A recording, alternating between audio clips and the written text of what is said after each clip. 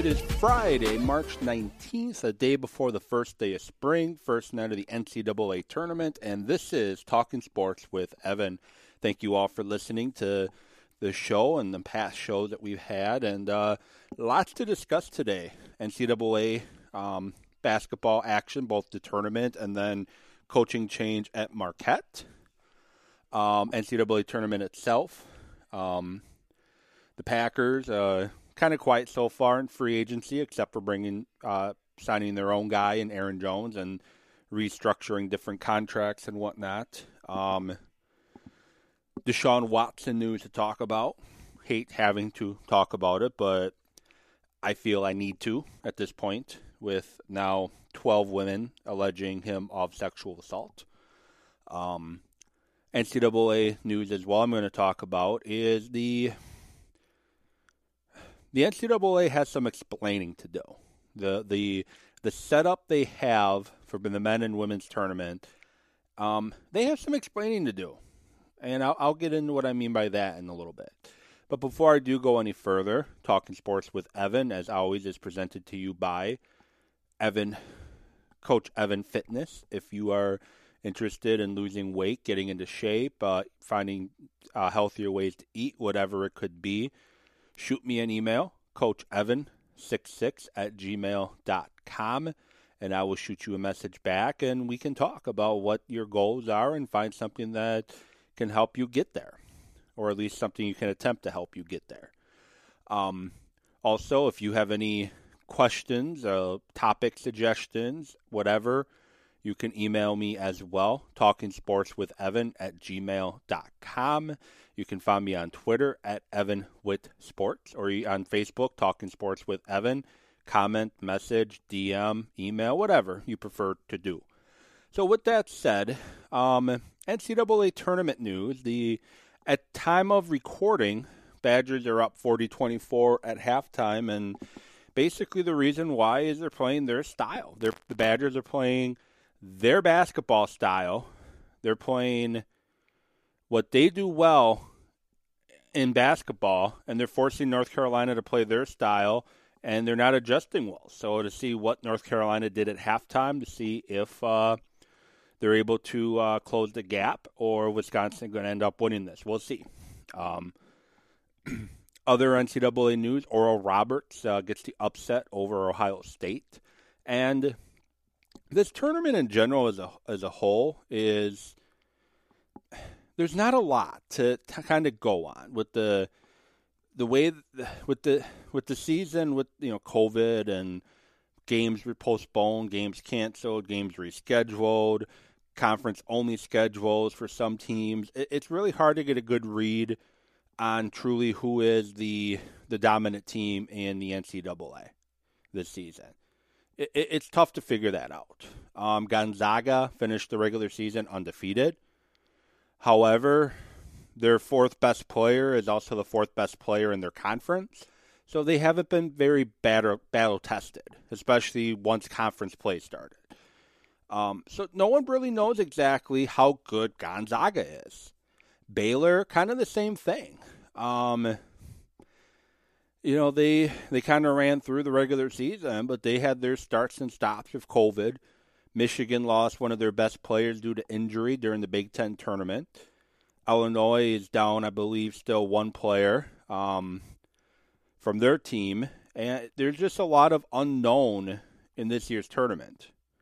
So that's why I think more so than ever, this is a tournament that really anybody can win.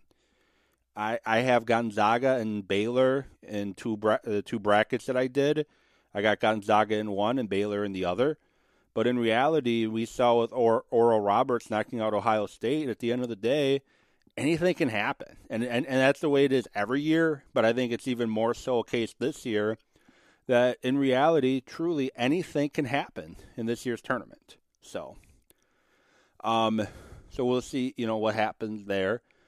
NFL free agency has really kicked off, lots of money being thrown around, and this is a year where most people thought that there wouldn't be a lot of money being thrown around because there's not a lot of money to throw around due to the cap taking a hit, $182.5 million is where the salary cap is this year.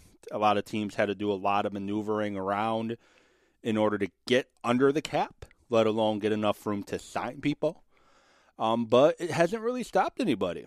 And the surprise team in free agency this year is a team that typically doesn't do a lot, a team that's typically not active, and that's Bill Belichick and the Patriots. So the Patriots, since the legal tampering period opened, the Patriots have signed Nelson Aguilar. They've signed Henry Anderson. They've signed Kendrick Bourne. They've signed Cody Davis, Hunter Henry, Matt Judon, Ted Karras, Jalen Mills, Kyle Van Noy, Dietrich Weiss. They've also signed tight end Smith, who used to play for the Titans, and they've signed Montravius Adams from the Packers. So Patriots throwing a ton of money around, and other teams are too. And you always see it. I'm a Packer fan. Most of the people I follow on Twitter are also Packer fans, so I tend to see their reaction to free agency. And, Packers should sign this guy. They should sign that guy. Why aren't the Packers doing anything? How come they're not doing anything? And I just need to remind you that if you're a Packer fan, you should be used to them being silent their first few days of free agency. You know, free agency is not just a 2-day thing and then everyone's signed and then free agency's over. Free agency, you can sign anybody between now and week 17 of the 2021 NFL season. Really, that's the option that you have. And the Packers tend to wait till things settle down, wait till the stupid money is done being thrown around, and then that's when they'll look to make a small bargain move. And, when I talk about free agency as a long-term thing, both Charles Woodson and Reggie White were signed in April. When Julius Peppers signed, nobody knew he was anywhere near Lambeau Field until a picture of him standing in Lambeau Field was posted to Twitter by the Packers. Montrellis Bennett, nobody knew Bennett was signed for the Packers either until it was done. Packers do things differently still for the most part. Yes, I know they got a new GM than before. Ted Thompson was there when a lot of that was happening. But they still tend to keep things tight to the vest. You don't know who they're talking to, who they're high on, or anything until it's done, really. Or until a guy signs with somebody else, then you hear, Packers had legit interest in this guy. And that's just how they prefer things. That's just how they like things. And when you look at free agency, and there's a stat that came out that really stands out to me. Talking about Jacksonville and free agency, but just give me a minute while I look for it. Jacksonville, since 2011, have spent $1.4 billion in free agency, most in the NFL. In that time frame, they've lost 75%, nearly 75% of their games, and they're on their fifth head coach since 2011. That is courtesy of Warren Sharp. Teams that tend to spend a lot of money in free agency are doing it for a reason, and that reason is they can't draft and they can't develop. They can't build a roster, so they just throw a bunch of money at the problem, thinking that this person or that person can be a fit, and it turns out it doesn't. Urban Meyer was commenting, this is his first go-around in the NFL. Urban Meyer was commenting that he kind of hates the fact that, in college, you meet the kid. You bring the kid into your facility. You walk him around the facility. You show him around. You meet his family. You have dinner, whatever. And with the way free agency is in the NFL, you're signing guys often guys you've never met before. The agent's talking to the team, contract gets done, and you've never really met the person before. So I think that is sometimes why when you teams throw a lot of money in free agency and it doesn't end up working out, and in 2-3 seasons they're cut, I think that's a big reason why. And I know COVID makes it difficult to bring guys in, and if you wait till the opening of the league year to start recruiting free agents, you've already behind the 8 ball, because like a lot of the big name guys, agents are already talking to teams, throwing money around, and it's not my money, so what do I care? Like, I don't care. It's not my money. But guys are throwing all this money around, never meeting the guy, and then you get them into the facility and you realize maybe this wasn't the quite fit. And I think that is part of the reason why these guys are cut within typically 2 years after they sign the big deal. Teams who don't draft well tend to spend a lot of money. And the Patriots, the reason why they spent so much money in free agency this year is, guess what? They haven't drafted well the past few seasons.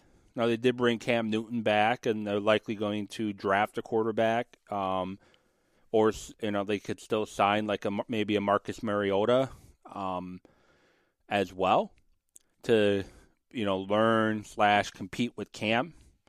But the Patriots, the reason why, because wide receivers they drafted haven't hit. Tight ends they've drafted haven't hit. Running backs they've drafted haven't hit. So they got to throw money around, and that's typically what happens. The Packers, and I am a draft develop guy. Free agency is to fill holes on guys that might not have developed, guys that might not worked out. Guys you thought were perfect fits, and then you realize once you got them in training camp, maybe this wasn't the best decision we could have made. That's what the draft is for. And in 2018, because the Packers hadn't drafted well in a couple years for the most part, they had to spend a lot of money.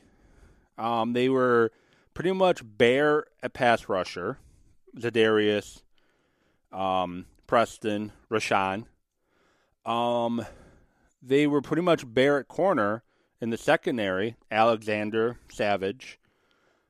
So they drafted those guys because they had to, and that thankfully ended up working out. They were bare at safety. I meant to say Adrian Amos. They were bare at safety. Corner they never really addressed in free agency. That's where they drafted Alexander. They offensive line, they were struggling. Billy Turner, then Rick Wagner after Bulaga leaves. They throw all this money around because they kind of had to, because they didn't draft well. Now that's changed with Savage and Alexander and Gary. That's why I brought them up before. I kind of got a little bit ahead of myself. My brain is working, or my mouth is working quicker than my brain. But they're drafting better as recent, and I know you're going to look back at the 2020 draft and say, what are you talking about? But the Packers could have possibly they have a key contributor in A.J. Dillon. They have key contributor, if healthy, in Josiah DeGara.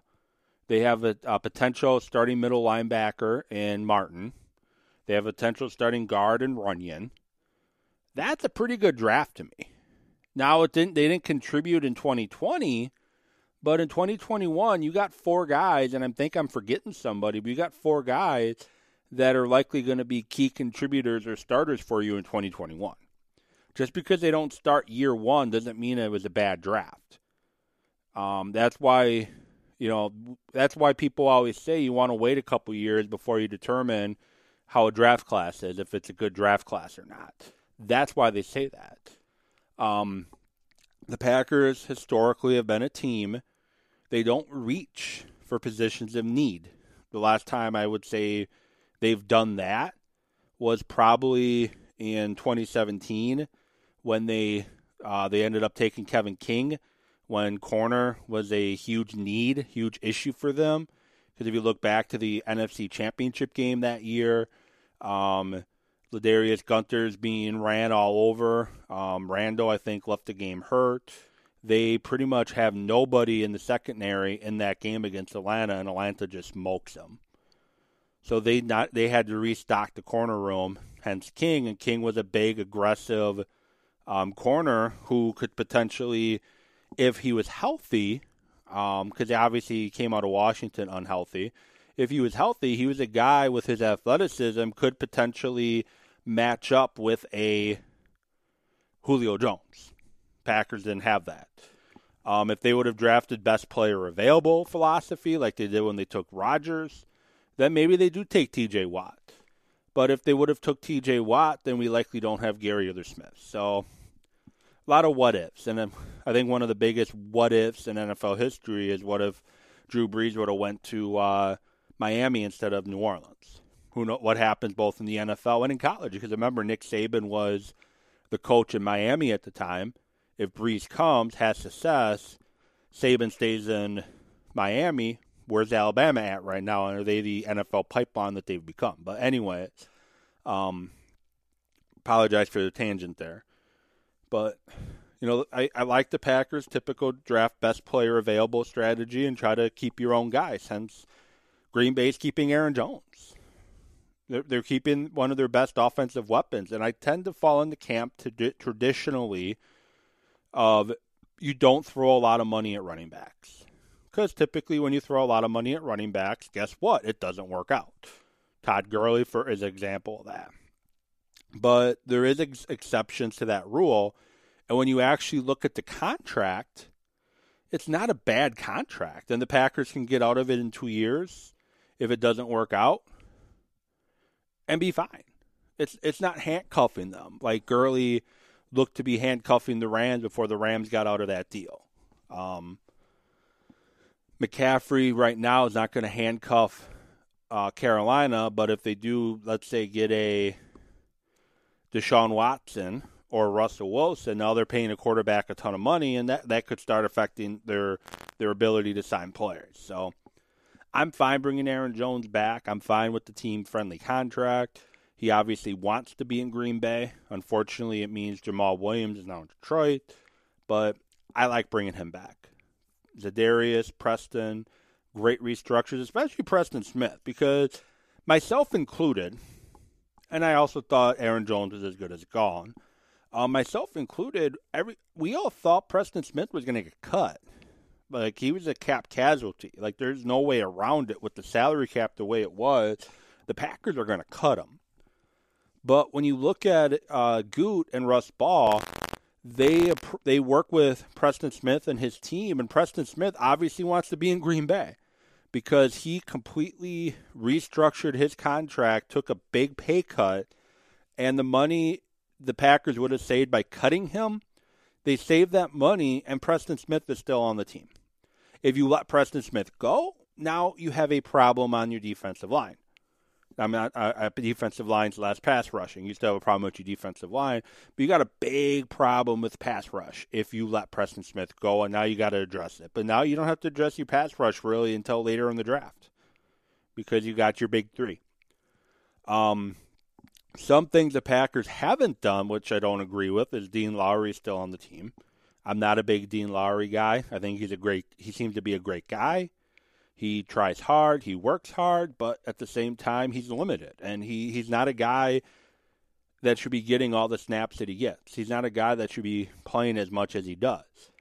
He's getting paid to be a top starter, but he doesn't play like it.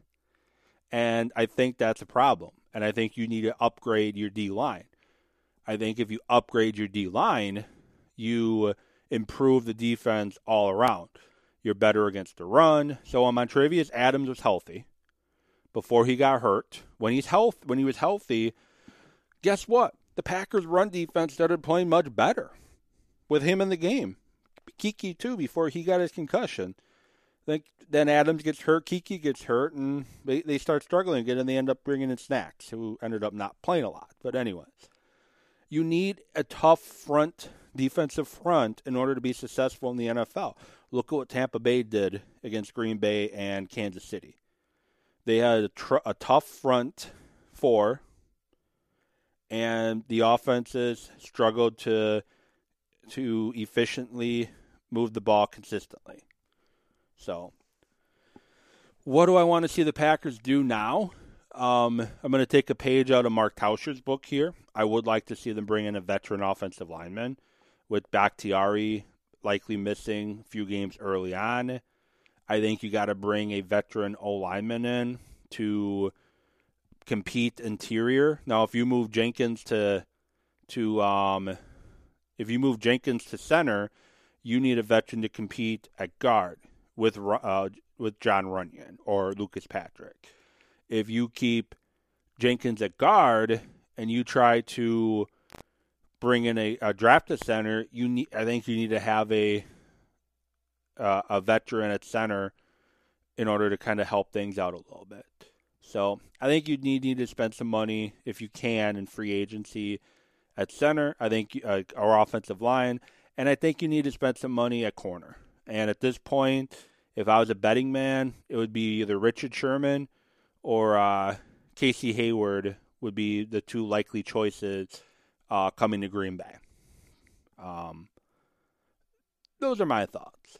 A couple other things I'm kind of wondering about is Aaron Rodgers, as far as I know, his contract has not been restructured. And that's in order for the Packers to be able to sign free agents and even sign their draft picks, they got to get money elsewhere. And that's for Dean Lowry being released and Aaron Rodgers restructuring his contract a little bit, converting his roster bonus to a signing bonus, things like that. That's where that was going to help you. But now his roster bonus, unless it just hasn't been announced yet, his roster bonus is now staying a roster bonus, and the Packers don't get the cap relief they could have had if they would have done that. And it really makes me wonder what the long game is for Green Bay. And I know Green Bay is always thinking the long game. If I was a betting man, I would say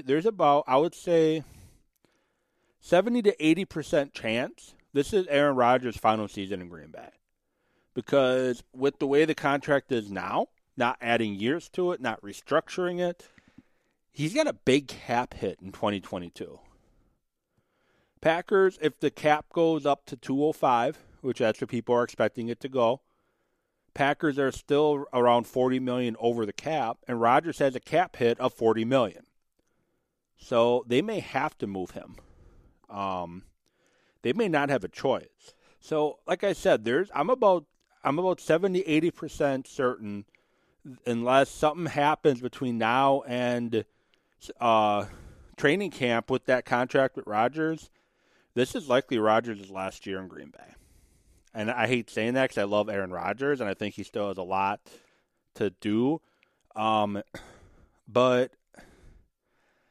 the drafting of Jordan Love and now not touching that contract, Goot doesn't want to touch that contract for the fact that if he does touch the contract, he's now committing himself for another couple seasons of Aaron Rodgers instead of trying to get out of the contract. If he commits himself to Aaron Rodgers, we're likely never going to see Jordan Love in a Packer, under center on a Packer Sunday. And I'm sure a lot of fans, myself included, would be okay with that. But Goot wants to see his draft pick hit. Goot wants to see his draft pick work. He wants his guy to be successful. So, more NFL news. And it's a subject I don't want to talk about, but I have to. Deshaun Watson. I honestly don't know what to say. Now, 12 women have come forward joining a lawsuit accusing him of sexual assault. Another 10 have been talked to by the attorney that's representing the 12 women. So in all, 22 women have been talked to about his inappropriateness. And I'm not going to say if he's guilty or not one way or the other. But what I do want to speak out against, I do want to address, is the people that are adamantly 100% without question standing behind him saying these are all made up. How do you know that? Do you personally know Deshaun Watson? Do you personally know who he is off the field? No, you don't know who he is off the field, and I've always felt this way. We don't know these people. We don't know these players. We know who they want us to know. That's the image that we see. So maybe Deshaun Watson is a slime ball, but he's been able to hide it for so long, but unfortunately he can't anymore. I don't know if he is or not, but I think when you got 12 women accusing him of pretty much the exact same thing, I think you really have to start looking that maybe he's not as clean cut as you think, as you want him to be, because he's a quarterback of your team. And when there's smoke, there's fire. And 12 women is more than smoke. That's fire. So, again, let the legal process play out. But don't stand behind Deshaun Watson like he's done nothing wrong, because we don't know. And I've seen people saying, isn't it kind of strange that 12 people at one time came forward with the same allegation? Isn't it kind of weird? No, it's not. It's not weird at all. It took one person who had the strength and the courage to come forward. That one person comes forward, and the 11 other women see that, and now they come forward. It's not uncommon. It's really not. You may want to think it is, but it's really not. All it sometimes takes is one person coming forward for the door to get busted wide open. Look at Governor Cuomo in New York. One woman comes forward. People try to downplay it, saying that there's no way this is true. It can't be. Next thing you know, because she came forward, now we have, 7 other women that have come forward and said, yes, this has in fact happened.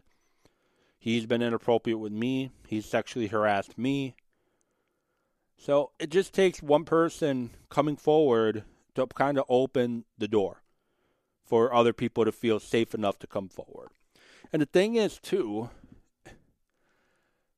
why would 12 people come up with these, quote, false allegations, knowing that when their name does get published, because it will once the lawsuit officially goes before the judge, if it gets that far, once that happens, their names are now public, and they're going to get ridiculed, they're going to get threats, they're going to get bullied, they're going to get harassed, they're going to get, you name it, for people looking to blindly defend Deshaun Watson. So why would they come forward if all 12 were lying? Why would they come forward knowing what's going to happen once their names become public?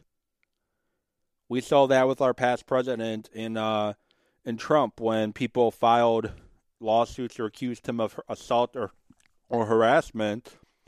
I'm not commenting if it was. I'm not commenting on the whatever. I'm just saying that the women that did got harassed and bullied and attacked by his supporters, and they quickly backed off. So why would these 12 women come forward knowing that the ones that are going to be blindly following Watson, supporting Watson, are going to be attacking them? Why would they come forward? So it takes a lot of guts and courage to come forward with these type of allegations. More often than not, these allegations turn out to be true. There's not a ton of fake allegations that come forward. Yes, you hear about it from time to time, and yes, it's a tragedy when it does happen, and that's why we need to and should let the legal system run its course before we blindly follow somebody one way or the other. But now we're up to 12. What's it going to be tomorrow or the day after? So, and like I said, I don't personally know Deshaun Watson. I only know the Deshaun Watson that he allows us to see of him. I only know the Deshaun Watson that we are allowed to see of him.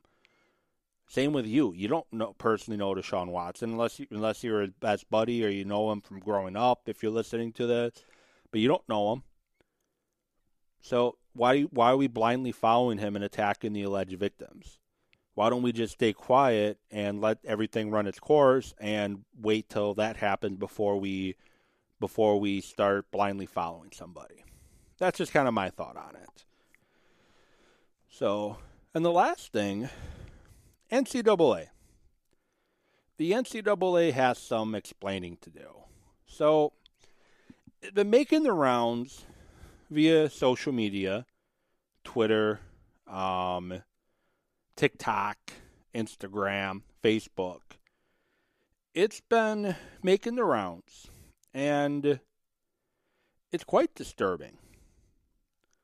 So the men arrived earlier this week in Indianapolis for their tournament, and they start whining and complaining about their food being cold, their living conditions, the Wi-Fi sucks, things like that.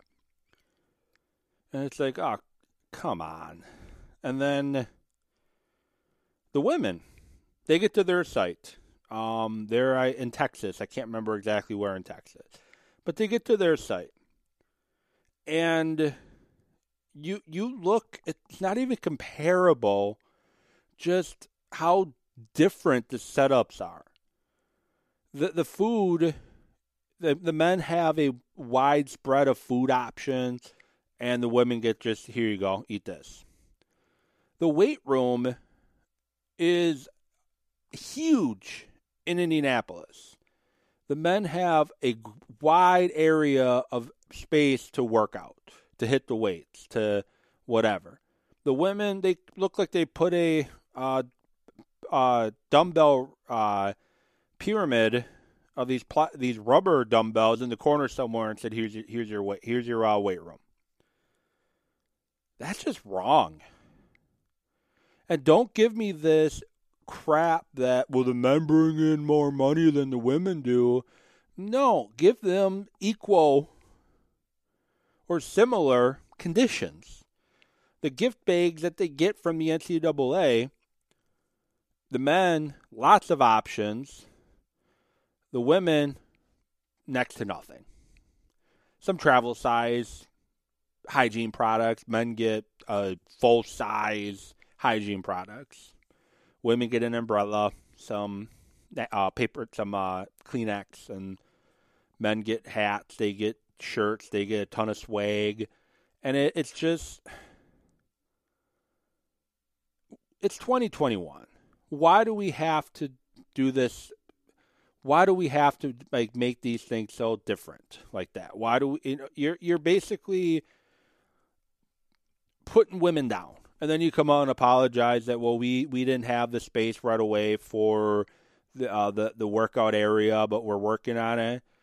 No, that's a lie too. That's been debunked by the women that are down in Texas. That there is plenty of room down there to put stuff down for them to have a much better workout area.